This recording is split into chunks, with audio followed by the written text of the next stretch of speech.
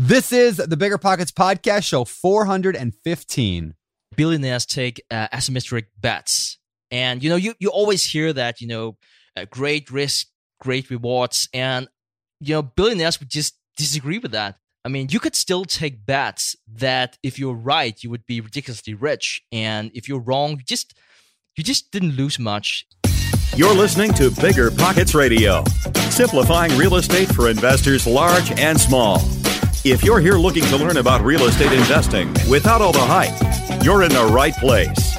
Stay tuned and be sure to join the millions of others who have benefited from BiggerPockets.com, your home for real estate investing online.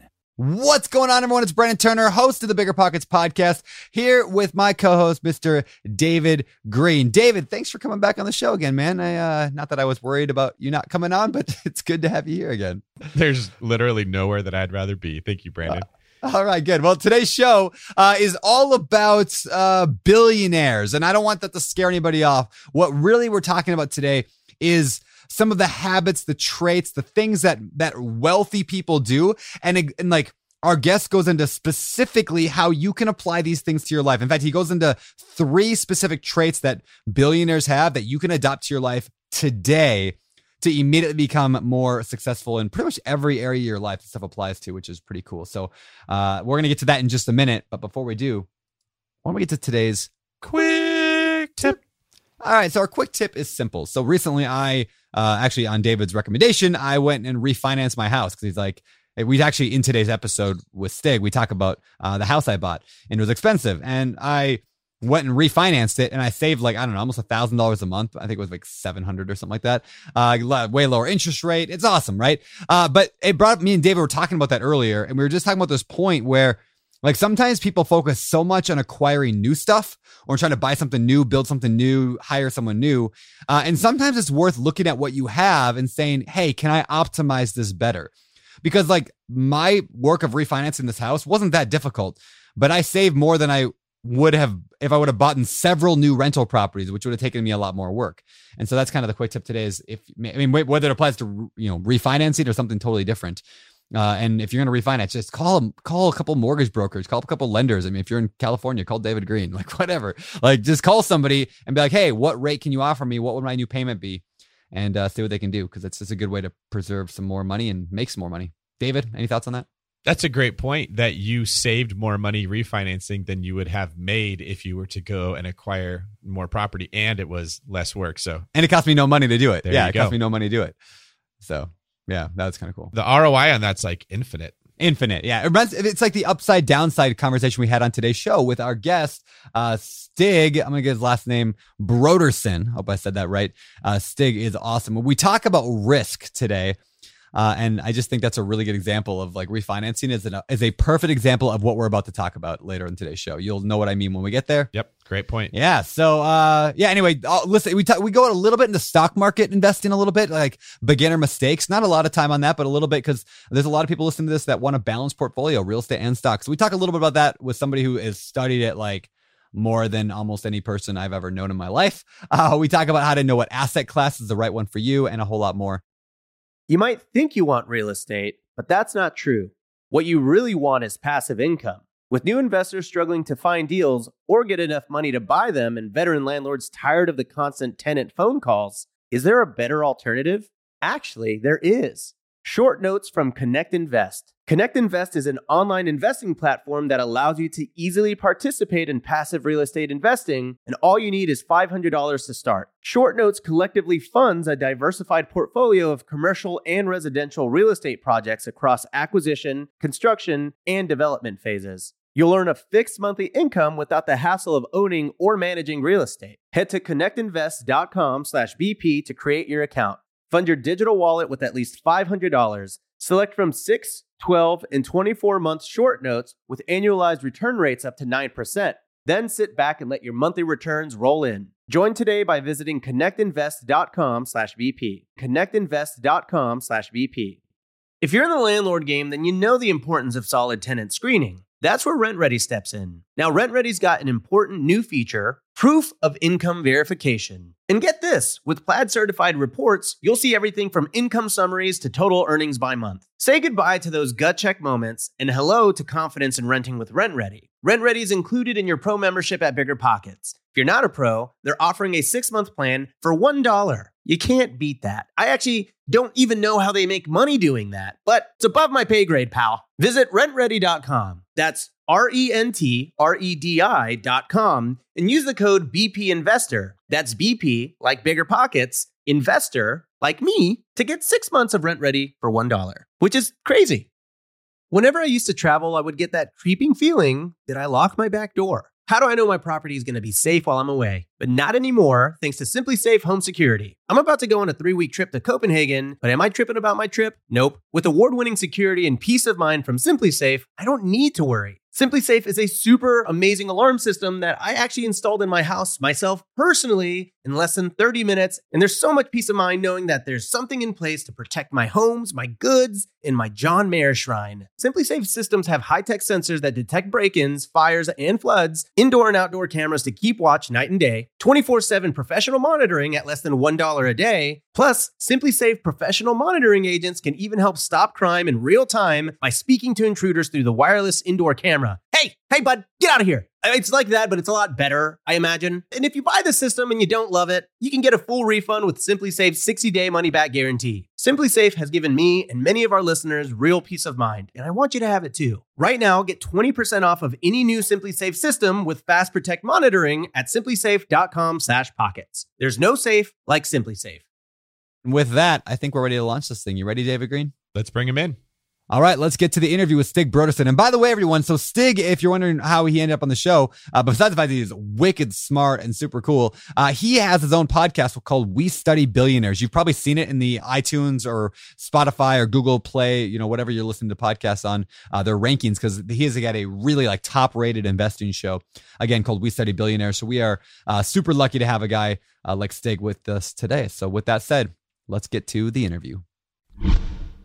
All right, welcome to the Bigger Pockets podcast. Stig, how you doing, man? Welcome. I'm great. Brandon, David, thank you so much for having me on your show. I mean, it's an honor. Oh, thanks, man. I'm excited to dig into your story a little bit, your life. Maybe we can start by just getting a quick background on first of all, who you are and why are you here today? Like, you're not an active, super active American real estate investor like 99% of people on this show are. So, kind of, what's your background? Yeah, I'm actually sitting in Denmark right now, and I am Danish. And I know for most of you, like, a Danish, isn't that like a cake or something you would go to the bakery? Like, no, it's like it's just a person from Denmark. So yeah, I was here and I got to know your team, and so we just thought about it could be fun to chat and perhaps I could bring something else to the game. I am not a typical real estate American-based investor. I'm definitely in this other weird thing, studying billionaires, talking a bit about stock investing. So, so I guess that's my background. Cool. Yeah, and the reason I thought this would be fun too is because we, myself included, tend to get in these ruts where all I do is surround myself with the same type of people who do the same type of investing. And so what I'm trying to do is get outside that zone a little bit. And I want our audience to as well, is think what else is possible out there? And then not so much even necessarily, maybe they're not going to go and invest the same way you invest, but I want them to think, and I want people to think, and I want to think the way that you think, or I want to learn the way that you think and the way that you process. And I know you interview a ton of really, really high value people. People are very smart and very wealthy. And you've studied this, obviously. You have a podcast on that you study billionaires, right? So you know this stuff. And so I just thought our audience could get a ton of value. So why don't we start at the kind of beginning? My producer, Kevin, here says that we need to ask you about your connection with Bigger Pockets. And I have no idea what that is. So, what's up with Bigger Pockets and you? You guys probably don't know it, but, the next time we got to meet up, not only will you have the traditional Danish dish I told you about before we started the interview, stick flæsk og persillesauce, we will... Wait, I'm trying to stick fingers, vanilla right, sauce. Exactly. Okay, right. Got it. And so we will also have, I think I owe everyone on the team a beer. And I know that your team is growing, so it might be very expensive for me to promise that. But, it's pretty cool. So back in 2016, I actually didn't have a relationship really with Bigger Pockets. I was in Seoul, South Korea, and I didn't know anyone, and I didn't speak the language. And well, whenever I say I didn't know anyone, I sort of like had this one cup of coffee with this random dude who was there. His name was Kevin, and he heard about me because we before then had interviewed Josh on our podcast. So Okay, yeah. yeah, that was more or less that. Josh gave us this great idea that we should have like a mic flag. He was he was actually the very reason for that. And so but that was really it, not like a close knit connection, anything like that. But we were there, and I felt a little weird. And I wasn't together with Kevin whenever that happened. This happened probably a few weeks later, and I just started to feel a little weird. Actually, I didn't really feel good at all, and I had to be hospitalized, and the doctors told me I had appendicitis and I needed surgery right away. And I know this, you're already thinking this is a morbid story. It has a somewhat good ending, so I do want to lead with that. And so nice doctors at the word, they were like, no, it's bad, you need surgery, we only have VIP suites available, but please show me your insurance. And so that was pretty bad, not just because I still, to this day doubt if they truly only had VIP suites available, or they could just feel I was a very, let's call it, motivated buyer.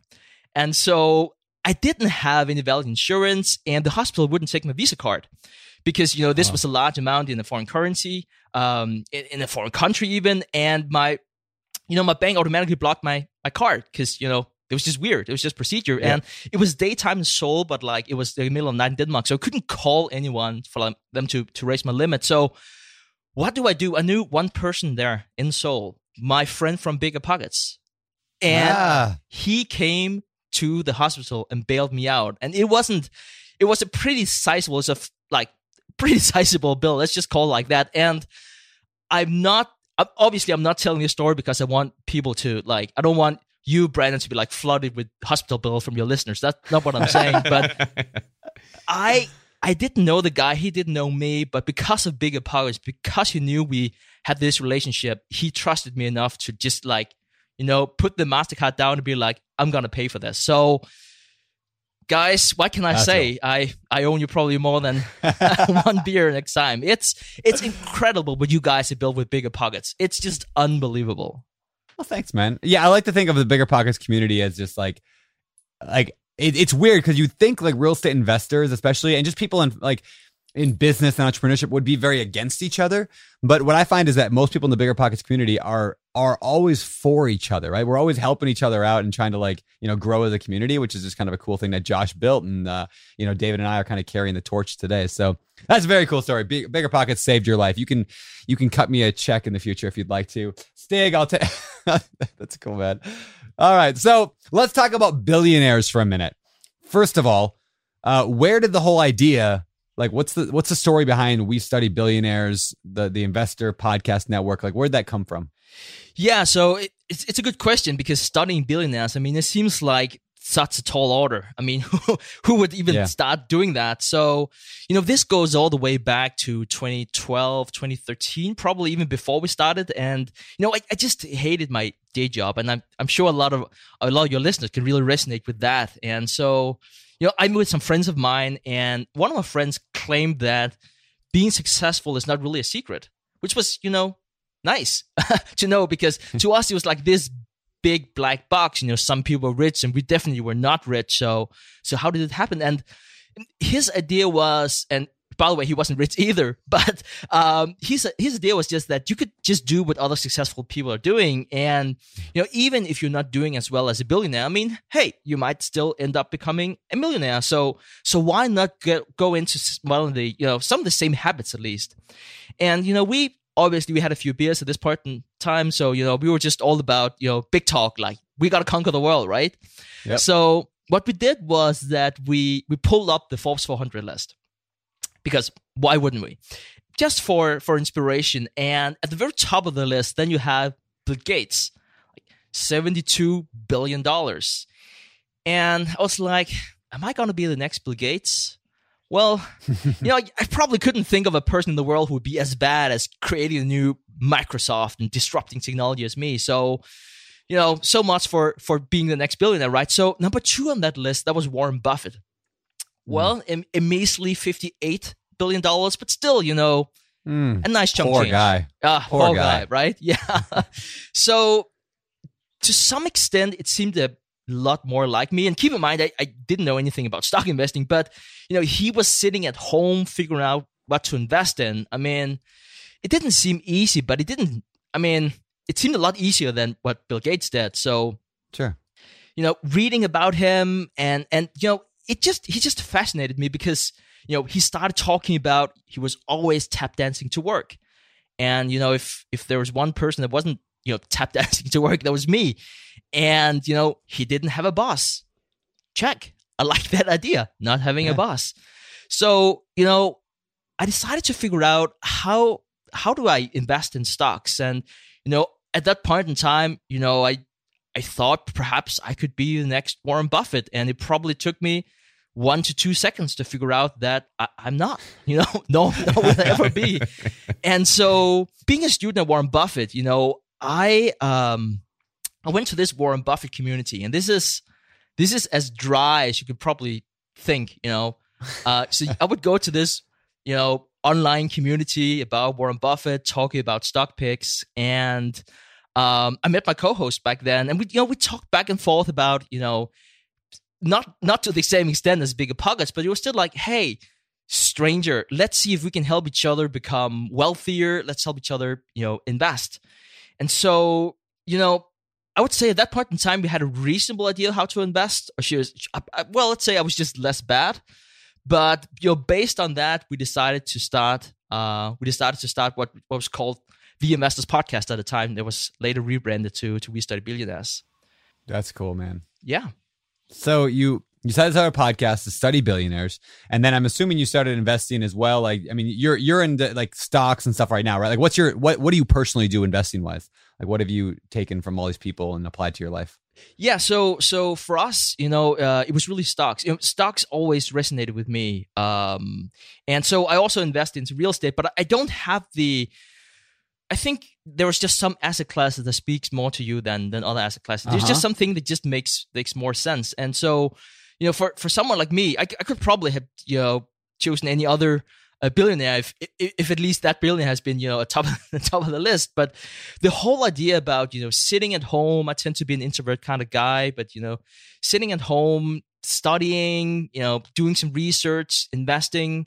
I mean that seemed quite appealing to me compared to so many other type of asset classes. So yeah, I don't want to move past this because it's so powerful. And we talked about this actually on another recent episode we did. And I use this phrase like follow the fire. Like we even sell a t-shirt now at Bigger Pockets called follow the fire. In other words, when you have this like interest, this fire for an asset class, like follow that. Like, I don't think like this is going to sound sacrilegious coming from the Bigger Pockets guy, right? Like, I don't think real estate is the best investment for everyone. I think the best investment for everyone is the one that fires them up, right? It's the one that you were like stocks. Oh, I'm running toward. Like I tried reading a book on stocks one time in my life. I couldn't get through it. I got through like one chapter and I was like, I don't get it. I don't like it. It doesn't feel right to me. But it resonated in your soul. You're like, yes, this is what makes sense. And that's why I think you leaned into that. Do you also find like, is that what you see in all your studying of billionaires and all the people you've interviewed? Do you see that common trait as they went after what they just loved? Yeah, I think you bring up a good point. I think we all can start with, analysis paralysis, especially whenever we are just starting out with something brand new. And, there might be like listening to me or listening to you and like, oh my God, Brandon and David have done all these amazing deals. And how can I ever do that? And you just, get your feet wet. Just start making one deal. Just do something. Just start investing $1 and then see what resonates with you. I mean, you can be the smartest guy in the room, but if you haven't invested that, single dollar, what is it really worth? You really have to go out there. So, really to your point, studying billionaires, like how do they invest and what do they have in common? I would say that we probably found 3 timeless principles for all the billionaires that we studied. And so let me list those 3 and then I can dig into each one of them. I want to say the first thing is that billionaires actually want to be millionaires. The second thing is that they make asymmetric bets or asymmetric investments, if you like. And then the last thing is that billionaires are just learning machines. And so to the first one, people might already be like, hey, I want to be a millionaire. Does that mean I'll become a billionaire? That sounds Yes. Guaranteed. Yes, sign me up, right? And so I would argue that 99% of people do not want to become millionaires, and that's why they don't want to become billionaires. And you might be like, that still doesn't make any sense. But let me try and confuse you. What do you think of if I say I want to give you $1 million? So what do I think of? What to think of? Like, yeah, I'm going to give you $1 million. I don't know if that's the best test, just for the sake of argument. Sure. I think you. Well, my first thought is you'd have to be really rich to want to give me $1 million, and a very nice guy. Well, thank you, but I've done this test with a few because people do come and ask me, "Oh, like how do I become a millionaire or a billionaire?" And like I'm and I would say that I always ask them, "So, okay, you get $1 million, like what then?" And then most people say, "I'm definitely going to buy a bigger home, bigger TV." Yep. Bigger car, and perhaps you're already a millionaire, Brandon. So I don't even a billionaire. Who knows? Sorry, that was I might be a billionaire. Thinking, I'm working there, and so most people don't want to be millionaires. They want to spend $1 million. Yes, and they're wishing for $1 million. And there's nothing wrong with spending $1 million. Like, hey, you earned it, spend them. That's fine. But if that is what drives you, spending $1 million, you probably never become a millionaire in the first place. And let me just give you one story. Billionaire Charlie Munger, vice chairman of Berkshire Hathaway, he did it for independence. It wasn't a question of money. It was really independence. So, he just loved the game so much. And he was so much into the habit of underspending, investing the difference that, with time, it was just logic for him to become a billionaire. And so with that $1 million, it wasn't like Michelin restaurants or fancy cars. Like, it was chips on the table. He could develop more real estate projects. That was what he spent his money on. And whenever he stopped doing that, he would then start investing in stocks and buying businesses. And the entire point is that you have to love the game. If you don't love the game, if you do it for spending, no, that's it's just that's too hard for you to get there. Yeah. That's such a good point. I mean, like I'm sure you've heard the same studies or whatever, where like most athletes, like professional football players who make millions of dollars, end up going bankrupt, or a good portion of them, or people who win the lottery within like 3 years, they're flat broke again. Because like the mindset behind becoming a billionaire or a millionaire is very different than the mindset behind just the average person. And until you have that mindset, and the mindset is like, when you get extra money, do you immediately go spend that money? That's a big piece of it. Today, like I make a good chunk of money. I make a good amount of money that comes in every year, but I dump almost all of it, or at least a sizable portion, into either real estate or hiring people. Cause I think those are like the two best investments. Like for me, is like growing my business, which is the mobile home park empire that I'm trying to build. We're buying a bunch of mobile home parks through Open Door Capital. So there's that. And then there's also like my own personal real estate, where I'll actually put money into my own real estate fund or into other real estate deals, because those are the two things that fire me up. And so like, and I know, David, you're the same way. You take that extra income and you hire employees, or you put it into real estate, because that mentality just really drives people. Like, again, I'm glad you brought that up, because most people, when they make an extra dollar, they figure out how to spend an extra dollar. They make an extra $10, they spend an extra $10. And the worst part is when they do that by them trapping themselves in a lifestyle where they have to continue doing that forever. And therefore they never get ahead. They never get the extra savings. Like, I know people who are living paycheck to paycheck making $500,000 a year. And it's like, they can't get out because they got their, $900 a month car payments, and 3 of them. And, it's crazy. David, what do you think on that? I think this is one of the most brilliant things anyone has ever said on our podcast. And I love its brilliance is in its simplicity, because it applies to everyone, that if you want to spend $1 million, which was the point, you're never going to, well, not never, but you are less likely to make $1 million, because when you study the people that are millionaires, they're not asking that question of what would I spend it on. When you said that to me, I remember when you asked that question, what would you do with $1 million? I remember being around 21, 22 years old and asking myself that question and thinking I honestly would tell someone I don't want that money, because I knew it would crush me, that I didn't have a foundation to support the weight of having $1 million. and that I knew that I needed to build it, but that what I would gain in the process of building that foundation would allow me to, have much more than $1 million. And then Brandon, your point of when you're spending money, you are loath to now invest because investing is risky. If I put my money into this deal, I'm always asking myself, what would happen if it goes wrong? What happens if the price of the asset drops? What happens if I have vacancy? I'm always asking worst case scenario. And I think most people naturally think that way. Well, when you're a saver and you have low expenses, you feel much more comfortable taking the risk that you need to build the asset class to become a millionaire. When you're not good at saving and you know that, or you don't have a lot of money in the bank, when someone presents you with the opportunity that the millionaire would jump on, the first thing you think is, what if it goes wrong? I can't support this. And then you don't take action. So it really is an amplified process of saving money allows you to be more aggressive with making investments, which grows your net worth, which makes you more experienced, which gives you more opportunity. And you love that game as opposed to as soon as I get $1, I spend it. So I'm always afraid to invest, and I can't get out of my job and putting all my time into this W-2 because I need it to pay for the things that I've already bought, that I the car payment, the big house, whatever it was.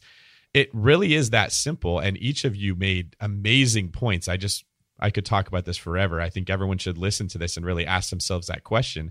If I got $1 million right now, what would I do with it? Mm-hmm. That's good. So Stig, let's talk about the first one was billionaires. They want to become millionaires. And I like to tell people like wealth is not an accident.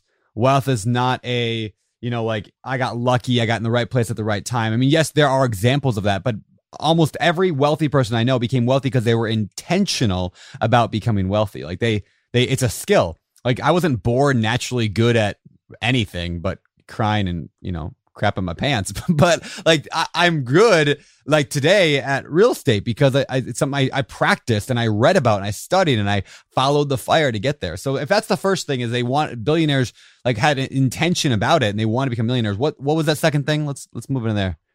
Yeah. So the second thing would be that billionaires take asymmetric bets. And, you always hear that, great risk, great rewards. And, billionaires would just disagree with that. I mean, you could still take bets that if you're right, you would be ridiculously rich, and if you're wrong, you just didn't lose much. And so, if you take the story of Richard Branson, he and this was all the way back in 1984, but I just love this story. He was stuck trying to leave Puerto Rico for the British Virgin Islands, and his flight was grounded. So he figured out how much it would cost to charter a plane from Boeing. And then he compared that to how much, if you had to pool that across all the passengers, how much would that be? In case you're wondering, that would be $39 apparently. And so, he just went, down the aisle trying to sell tickets just to test it out, talk about a minimal viable product. He didn't even have a plane at the time, right? And so that was really the birth of Virgin Airlines. And you probably know that as a discount carrier today. And you might be thinking, well, starting an airline, that is super, super expensive. Like how can we do that? Was it because he was super rich? Like he already had a record company at the time, but he actually didn't make that much money because of that. And it does take a few $1 million to, buy a commercial plane. But what he actually did was he called up Boeing, and he can be very, very persuasive. And he convinced them that, he would try and lease a plane just for one trip. Just one trip.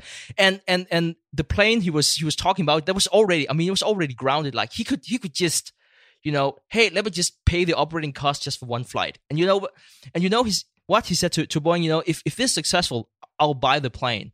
But if this is not successful, yeah, I don't know if you're going to lose money, but at least I'm going to pay for, one trip. And so he gave Boeing an asymmetric bet. And in return, he himself got an asymmetric bet. Because, what happened if he was successful? Well, he probably had to sell a few bucks for that. But, if he was successful, and he was pretty sure he would be, he could start his own company, and he would get, validation right then and there, whether or not it would be effective. And so, we've seen that story so many times. I could also mention, Bill Gates starting Microsoft with Paul Allen. He dropped out of college, as I'm sure you guys know, because he was worried that he he would miss out on the personal computer revolution. So he basically made a deal with his parents that if he couldn't make Microsoft successful, well, he would just go back to school. Yep. And so that was an asymmetric bet. If he was right, hey, that's Microsoft. And if he was wrong, I mean, what did he lose? Like a semester, 2? Yeah. And he would probably get an education worth much more than the one he was getting just from failing in doing Microsoft. So we just see a lot of those asymmetric bets with all the billionaires that we're studying. Dude, that's such a good point. Because oftentimes I think we look at bets and we look at things as like a 50-50 odds. Like, well, if I win, I'm going to get a lot of money. Because like that's how gambling, right? Like you put all your money on black, or it's like you either win or you lose, and you lose everything or you win a lot. But the reality is with business, especially, and I see it a lot in real estate, in that like there's so many opportunities where there's tiny, minuscule risk with the opportunity for significant reward. It's like so out of balance in our favor that it's not like, well, I think most people, when they think of investing, they think of real estate, or they think of stocks, or they think of any kind of investing as that's risky, boy. You sure you want to be putting your money in that? You might lose everything. It's like the world thinks it's like a 50-50 chance you're going to lose everything. And that's what investing is, but it's not. It's usually like starting a business doesn't cost that much, but the upside is huge. Buying a real estate deal, even making an offer. I mean, here's a real tangible example. We make offers on real estate deals all the time. David does as well, right? We're making offers on deals. Like worst case, usually, let's say, for example, I'm going to go offer on $1 million mobile home park, right? I'm going to put down $10,000 in earnest money. Now that sounds like a lot of money, $10,000 that I'm risking. But the truth is, like, I get that money back if I back out for the right reason. So there's a lot of these bumpers we set up to be able to reduce our risk. And then even if at the end of the day, I didn't get that $10,000 back, that's $10,000 at a very low chance of losing 10 grand and a very big chance of making hundreds of thousands of dollars. And so, like, especially when you're talking investing, we're talking about 5, 10, 20, 30-year timelines. It's almost, I mean, as long as I can manage correctly, there's almost no chance of me not making hundreds of thousands of dollars off that. So that's that asymmetric, like, bet that billionaires are making. That's kind of what you're saying. Am I summarizing that well? Right. Yeah. Much better than me, by the way. But yes, it's exactly what I'm saying, Brandon. Yeah. That's so, again, it's another one of those points I never really thought about. Because again, like, I think the world just kind of looks at these bets as a 50-50. David, what are your thoughts on that? It's another brilliant point. And I think as you were talking, Stig, I was thinking about why it is that people tend to think that risk and reward are always equal, that the more money I can make, that inherently there has to be more risk. And it's always the inexperienced who assume that. When people ask Brandon and I, should I flip a house? I don't know. What if I lose all my money? What if it doesn't sell? We tend to inherently give advice. Well, could you rent it out if it didn't make money on the flip? If your rehab budget went too high, would it cash flow? That's a perfect example of how we are naturally thinking. Dude, so true stories. I've said this on the podcast before, I think, but when I was looking at moving to Hawaii a couple of years ago, and my houses before were like in the $200,000 range. Like that was a big house for me. And then all of a sudden there's this property that's almost $2 million out here in Hawaii that I really loved. I fell in love with this house. I know they say don't fall in love with your house, but I fell in love with the house. And I called Dave and I was like, dude, there's this amazing house. There's no way I'm going to buy this thing. There's no way I can do this. It's 10 times more than anything I'd ever bought before. And he asked, like, in the logic he walked me through was, let's walk through the downside. So let's say you have to rent out the property. It's a 3-unit property. So you have to rent out all 3 units. What happens? I'm like, I guess I break even. He's like, okay, so what's the upside? What could you get if you held this property? Is it going to be worth more or less than $2 million 20 years from now in Hawaii with an ocean view and a pool? Oh, I guess it's going to be worth a whole lot more than that. He's like, so what you're telling me, Brandon, is that worst case scenario, you invest in something and you break even for a while, and then it's worth millions of dollars more later. And best case, you live in Hawaii, live for free or cheap because you're house hacking, and get to enjoy Hawaii life and have millions of dollars later on. And I'm like that was the conversation that completely changed my life, because I was like, David, you're right. And I put the offer on the property. We bought the property. Now I live in Maui and I live cheaper than I would in most areas. And so like, that was just another example of that bet that in my head, I was thinking like 50-50 or that I'm making a crazy bet, but I really wasn't. Wow, that's an amazing story. And, you know, thanks. I mean, that's Thank you, absolutely David. Amazing. Yeah, right. God, I mean, and you're right, because it just seems to be like a binary income. A binary choice, right? You're like, either you're gonna have, you're set for life, or you're just gonna, be in debt prison the rest of your life, and that's typically not the two scenarios that we're working with. It's not. It actually reminds me of one of my favorite quotes of all time. I think it was Mark Cuban said it. I'm pretty sure he said, the great thing about entrepreneurship, I'm probably butchering the quote, but the great thing about entrepreneurship is you only have to be right once. And what he meant by that is you could start something and then it fails and you learn a little bit. So, I don't even know if I'd call it a failure, but you start something else and then it fails. And you start something else and it fails. You start something else and you make $4 million and you sell that company for $4 million. And you're like, oh, well, now I'm set for life. So again, I love that idea that like these asymmetric bets, that there's things we can do. And then shifting our mindset of it's risky to it's really not very risky, but the upside is tremendous. I think that's just a great way of thinking. That's cool, man. Yeah, and let's talk about Mark Cuban, because the third characteristic that we see with billionaires is that they're just learning machines, right? And so whenever people think about Mark Cuban, they might be thinking Shark Tank or Dallas Mavericks, whatever. But he is just the most voracious reader that you can think of. Reading 4 or 5 hours today, and I mean, he doesn't have to, if you think about reading to become a billionaire, because he made it, right? Yeah. And so whenever he started out, he was trying to sell computer software in Dallas, and went to the library every single day to study those manuals and bring the manuals home with him, just so he could excel in that, because the other guys he was competing with, they have their fancy degrees and they said all the right things, but he was like, hey, if I spend 4, 5, 8 hours a day, whatnot, learning about this, I can probably compete with them in no time. And he was right. And especially like if you're in sales, degrees are one thing, but like if you can sell, everyone wants to work with you. I mean, that's just so powerful. And so his idea was really, hey, you can pay tens of thousands of dollars going to college, or spend $20 and read one book in one day, which is the most valuable lesson another accomplished person have spent a lifetime learning. And that was just his process. And to me, that was just absolutely amazing. But Mark Cuban is really just one example. I mean, billionaires are by nature just super, super competitive, because business is the ultimate sport. I think that's a quote I have from Mark Cuban, right? Yep. And so you compete 24/7, and if you don't keep learning, you'll just lose.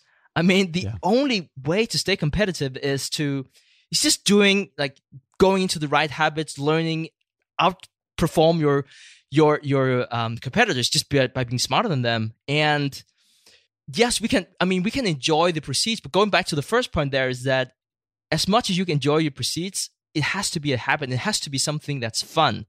And billionaires, yes, they like having $1 billion, but it's fun for them.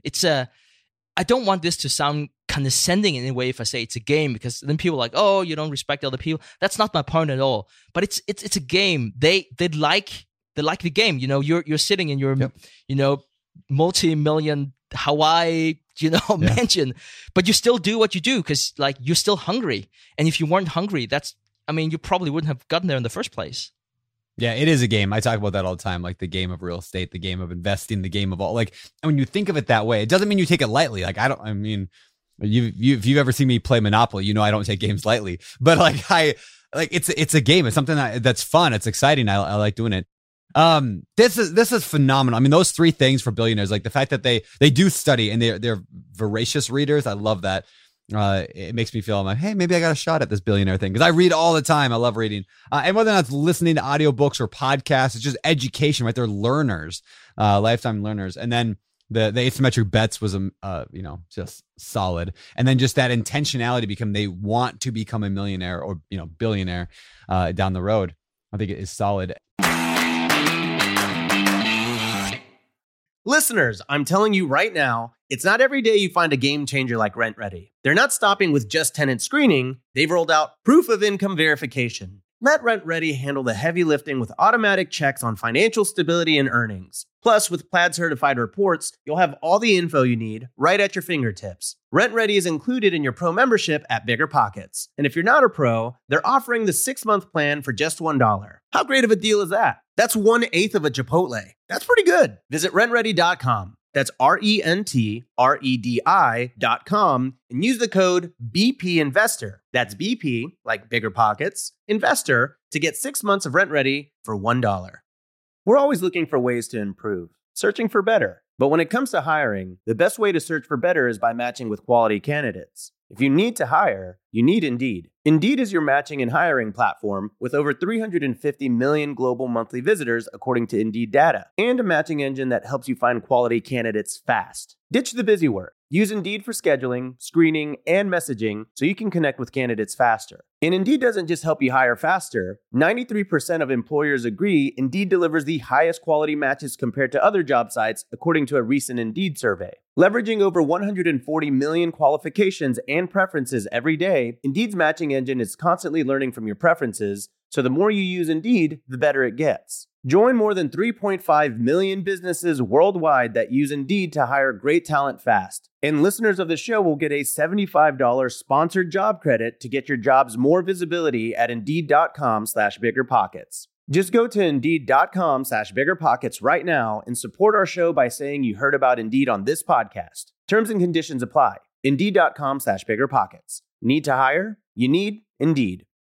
Whenever I used to travel, I would get that creeping feeling that I locked my back door. How do I know my property is going to be safe while I'm away? But not anymore, thanks to Simply Safe Home Security. I'm about to go on a 3-week trip to Copenhagen, but am I tripping about my trip? Nope. With award-winning security and peace of mind from Simply Safe, I don't need to worry. Simply Safe is a super amazing alarm system that I actually installed in my house myself personally in less than 30 minutes. And there's so much peace of mind knowing that there's something in place to protect my homes, my goods, and my John Mayer shrine. Simply Safe systems have high-tech sensors that detect break-ins, fires, and floods, indoor and outdoor cameras to keep watch night and day, 24/7 professional monitoring at less than $1 a day. Plus, Simply Safe professional monitoring agents can even help stop crime in real time by speaking to intruders through the wireless indoor camera.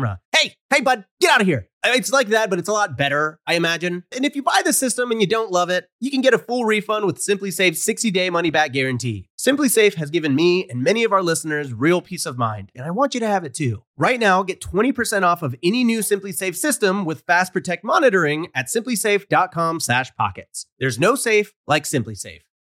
I want to shift a little bit, and I want to talk about something that you are really good at and I'm really bad at, and that is the stock market. So I don't want to spend a ton of time dissecting the ins and outs of the stock market, but for somebody who maybe wants to get started, like diversifying their portfolio, maybe they've been doing real estate for a while and they want to start setting aside money in the stocks. Where do I start? What's the first steps? What have you found to be a successful strategy? Where should I go? So it's a very great question that you.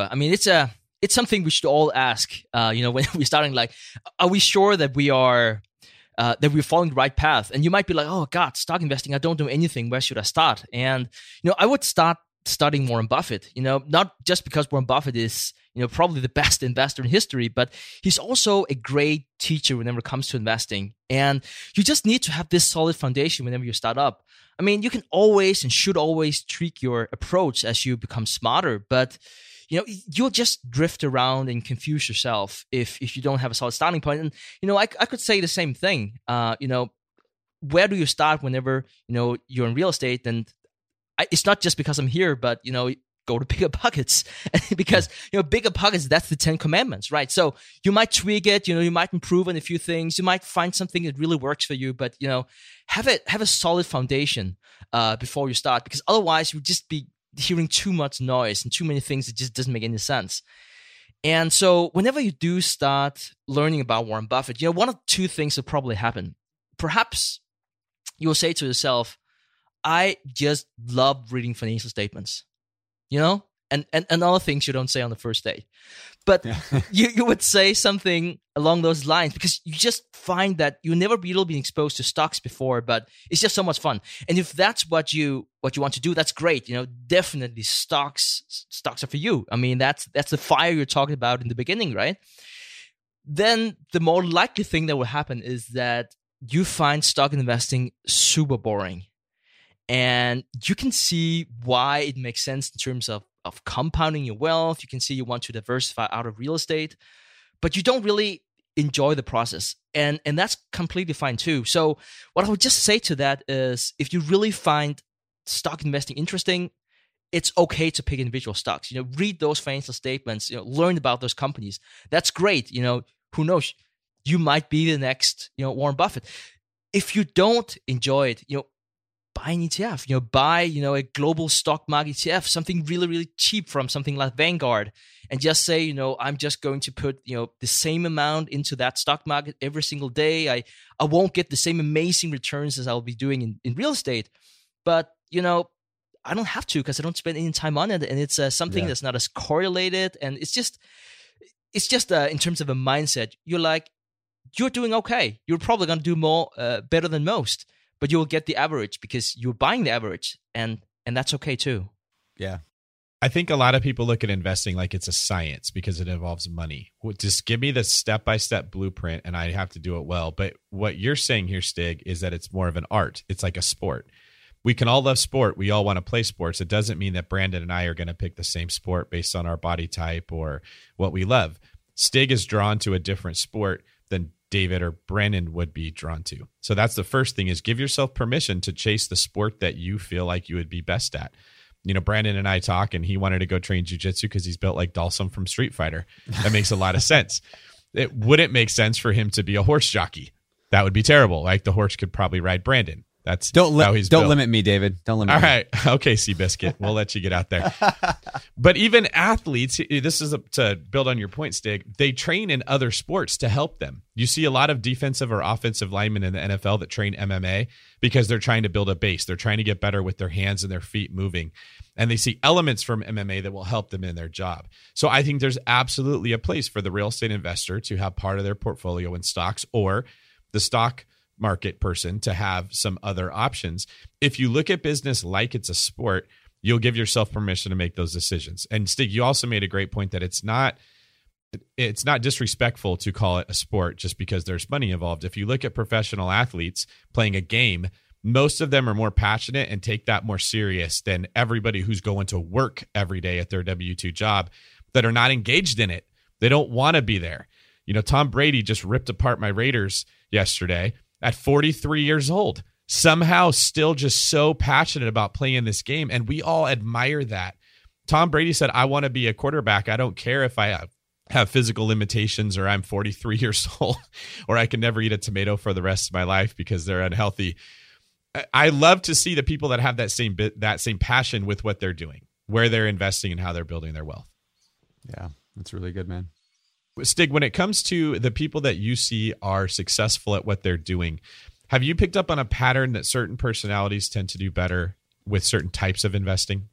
I think it comes back to like what really fires you up, and let me try to put that into two different categories. I found that people tend to be either tangible or intangible, and so I'm not a tangible person. Like if you told me how to, like, I don't know, fix a toilet, or put up a sink, or like I'm like all thumbs, right? I can't do any of that. So I think there is a tendency to be, a lot of people are very tangible and they're very good in real estate investing. They go out there, they look at the property, they're like they just have like intuition for it, and there's probably something like in the first 5 minutes they're like, this is great, using Brandon's metaphor before, about falling in love with the house in Hawaii. I fell in love with stock investing. I'm an intangible guy. I don't want to drive different places and look at properties. That's just not my game. I don't have any issues with them. I'm sort of like using my own playbook in terms of, I am invested in real estate, but I have another person doing it who I trust, who are much better than me because he's tangible. Whereas for me, it's like, it has to make sense. Warren Buffett is quoted by saying, if it doesn't make sense for you right away, it will never make sense. And I think there's something to it. I know it sounds very, perhaps very negative, and you're like, oh my God, I've been listening to 3 episodes of Bigger Pockets now, and I don't know if I want to be a real estate investor. That's not what I'm saying at all. That's not the point. It's like, either it resonates with you, like, oh, I should actually go into real estate because, that will give me a lot of independence. I can have a different life. If that doesn't resonate, if you're like, that's just a lot of work and I have less time to watch Netflix. No, that's probably not the way to go. So, I don't know if I really responded to your question there, David. I feel I'm sort of like digressing. But that was sort of like my thoughts on some people just more prone to do one thing compared to another.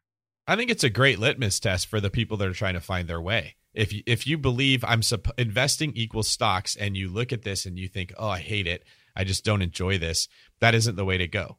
And I think in general, the more successful that people become in business, the quicker they start to realize they hire the wrong person for the job. It feels wrong. You know it's wrong. You keep sticking it out trying to get that person there, and they never do.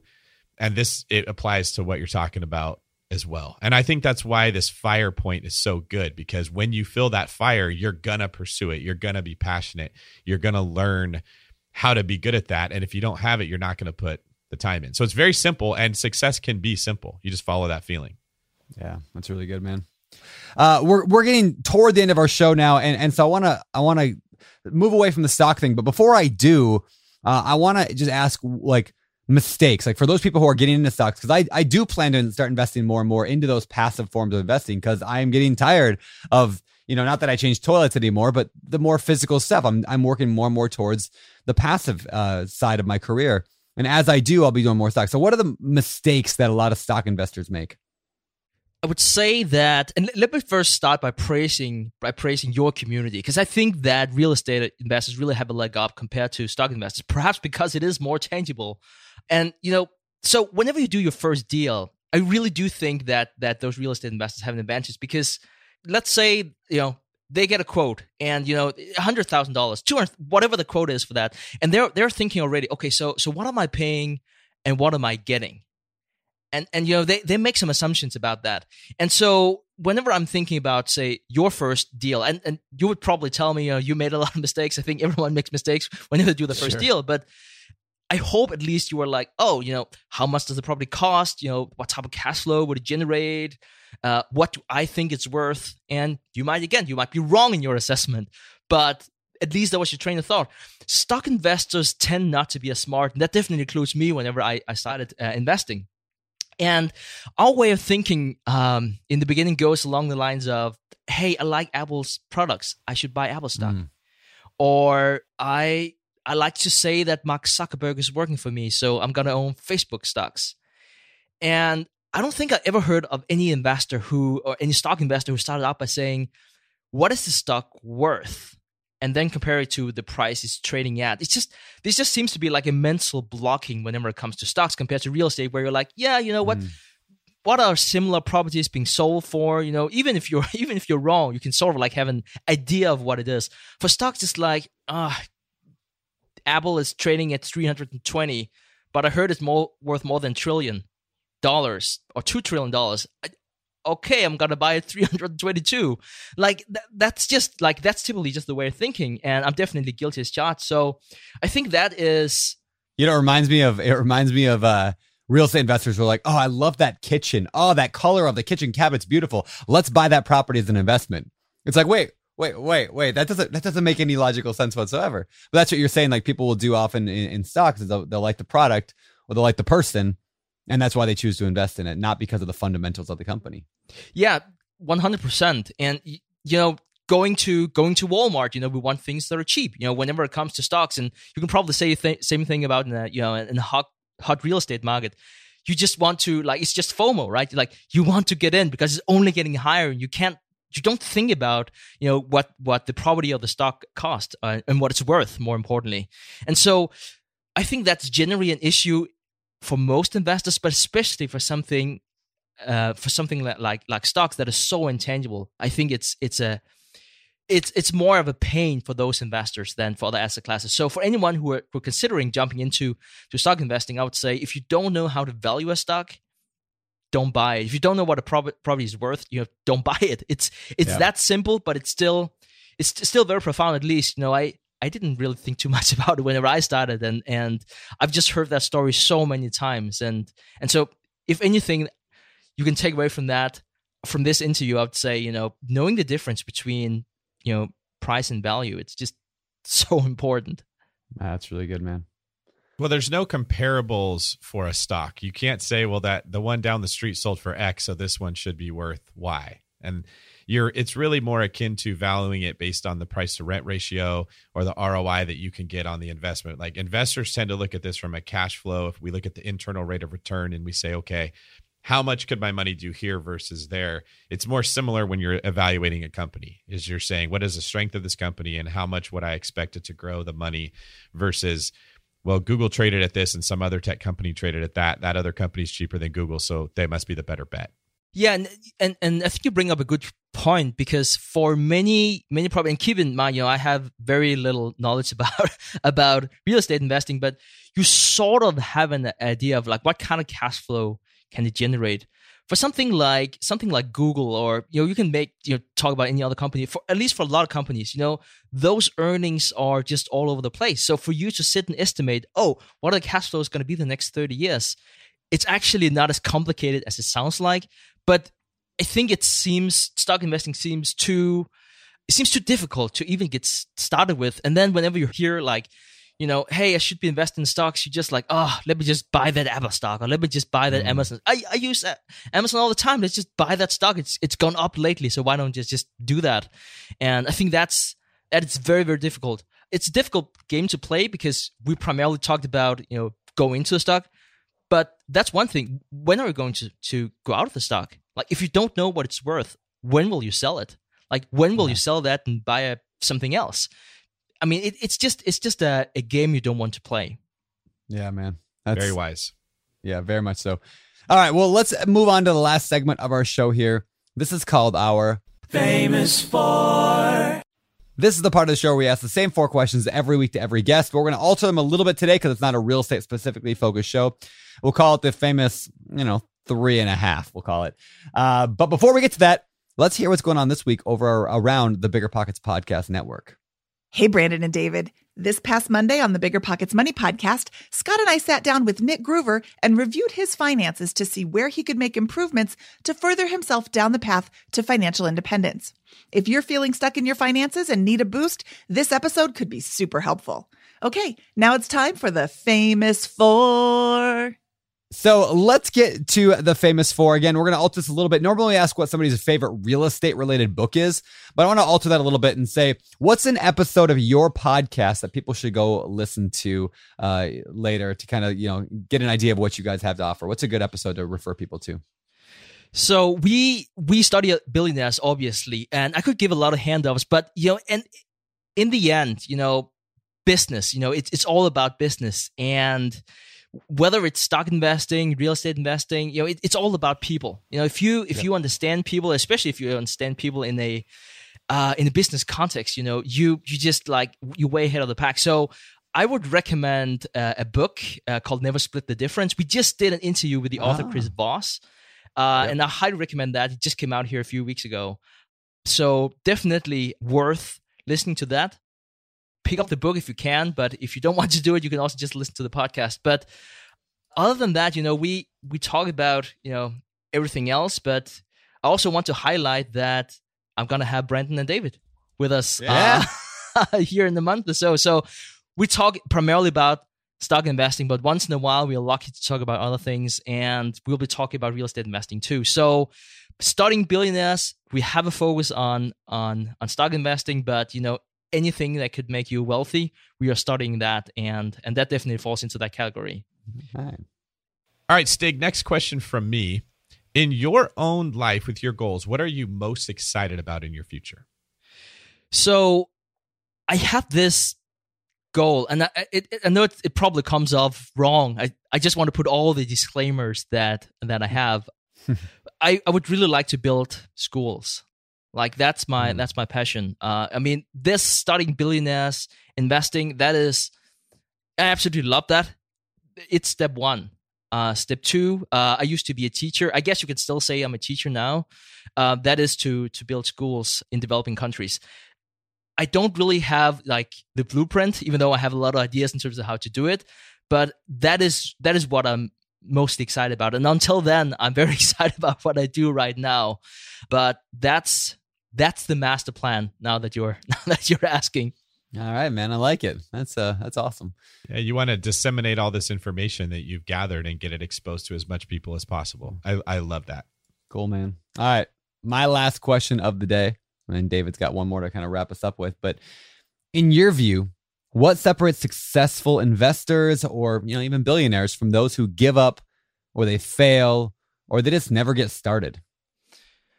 So let me use the example of Warren Buffett. I know I keep on going back to Warren Buffett or even Charlie Munger for that matter. And you're like, why do Stig need to come up with old dudes at least 90 years old?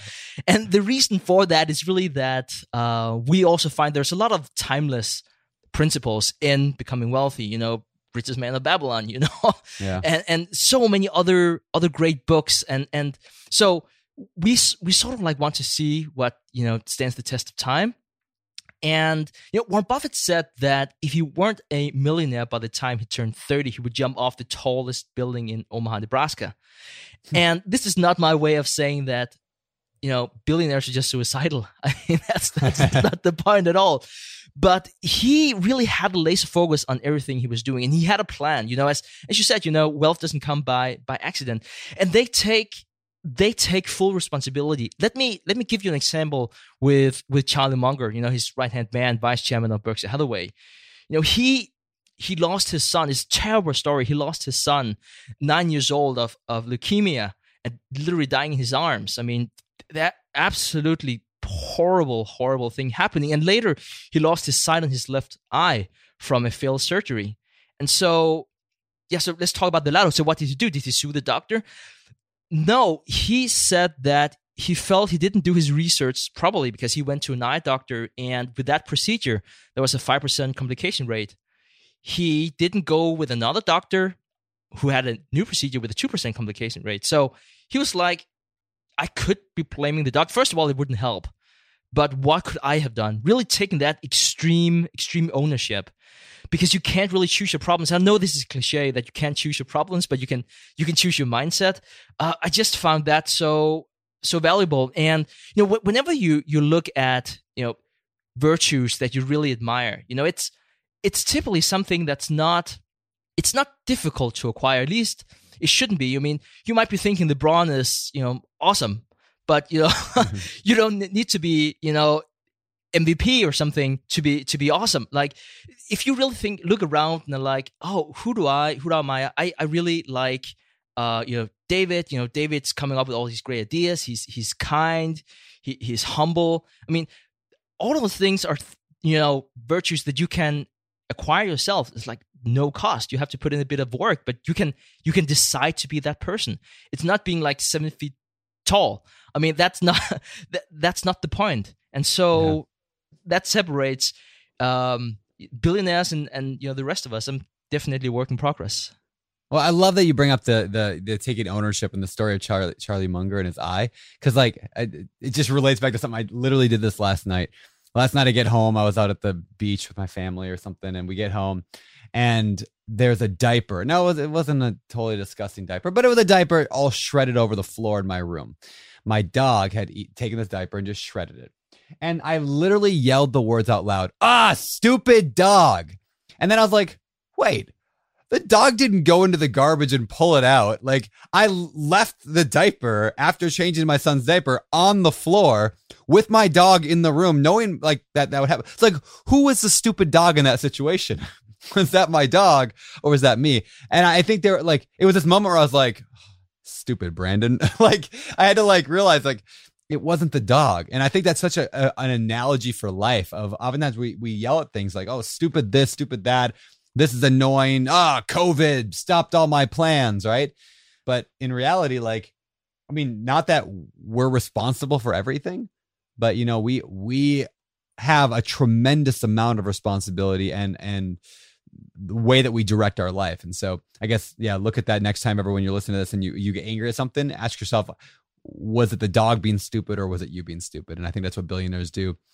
Well, with that said, David Green, you want to take us out of here, ask your final questions, and we'll wrap this thing up. This has been amazing. That was a great point, Brandon. Thanks for sharing that. Well, thank you. Thanks, stupid dog. Last question of the show. Stig, this has been a fascinating conversation. Thank you very much for sharing your time with us. Where can people find out more about you? So thank you for giving me the opportunity to give a plug. People can search for The Investors Podcast Network. We have multiple shows, millennial investing. We even have one about real estate investing, but you are free to edit that out. We have... we'll plug it. Oh, God, you guys are the best. We have something about work-life balance, and then also my show, We Study Billionaires, that I host with my good friend Preston Pish. And every week we talk about financial markets, billionaires, and business, mostly on the stock market, like I mentioned there, but really anything, commodities, gold, bonds, whatever you can think of. So yeah, that's where you can find us. Awesome.